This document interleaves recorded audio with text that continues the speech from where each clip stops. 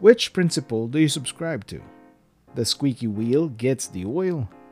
You're listening to Earl Francis on this week's Rehash.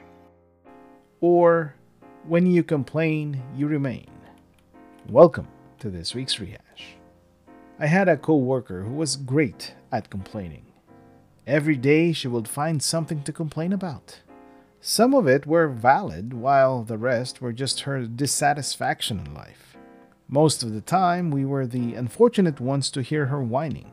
But every now and then, opportunities would come when our bosses would come by to check on us, or she would pass them by in the hallway. She would make the best of the moment and make sure that they hear her. Annoying as she was, they actually caved into some of her demands, even just to shut her up. Her complaints, that made sense, were the same things that we complained about amongst ourselves, but never actually brought it up to our superiors. We got so used to our bosses saying that there is no budget for this and that we just tolerated the problem and found a workaround. It wasn't the most efficient, but it got us by. Scripture says, "Ask and you shall receive." Well, I guess we stopped asking, that's why we didn't get it, while our annoying co-worker kept at it. Call it perseverance, tenacity, or whiny. She at least got a couple of, say, 10 complaints to address. Whatever was the cheapest, of course, but still, the squeaky wheel did get the oil. On the other hand, I heard a preacher once said that talking about our problems over and over does not get us anywhere. That once we have offered it to God, we should relax and expect it to be solved.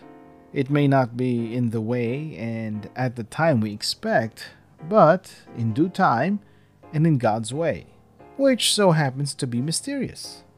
He said, "Let us avoid talking about our problems as if it was a badge of honor looking for pity from everyone we encounter." Coincidentally, mind control, New Thought, New Age, and other Eastern philosophies also say the same thing. What we focus on persists and is what we manifest. That is why when we want anything, may it be material things, relationship, and whatever else, and we keep on asking for it, wanting it, the wanting is what we exactly get. Just the wanting, because we have not let go of the request.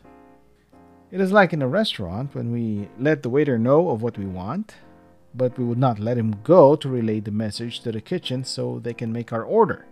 We would hold on to the waiter and keep repeating our order. I guess the same principle applies.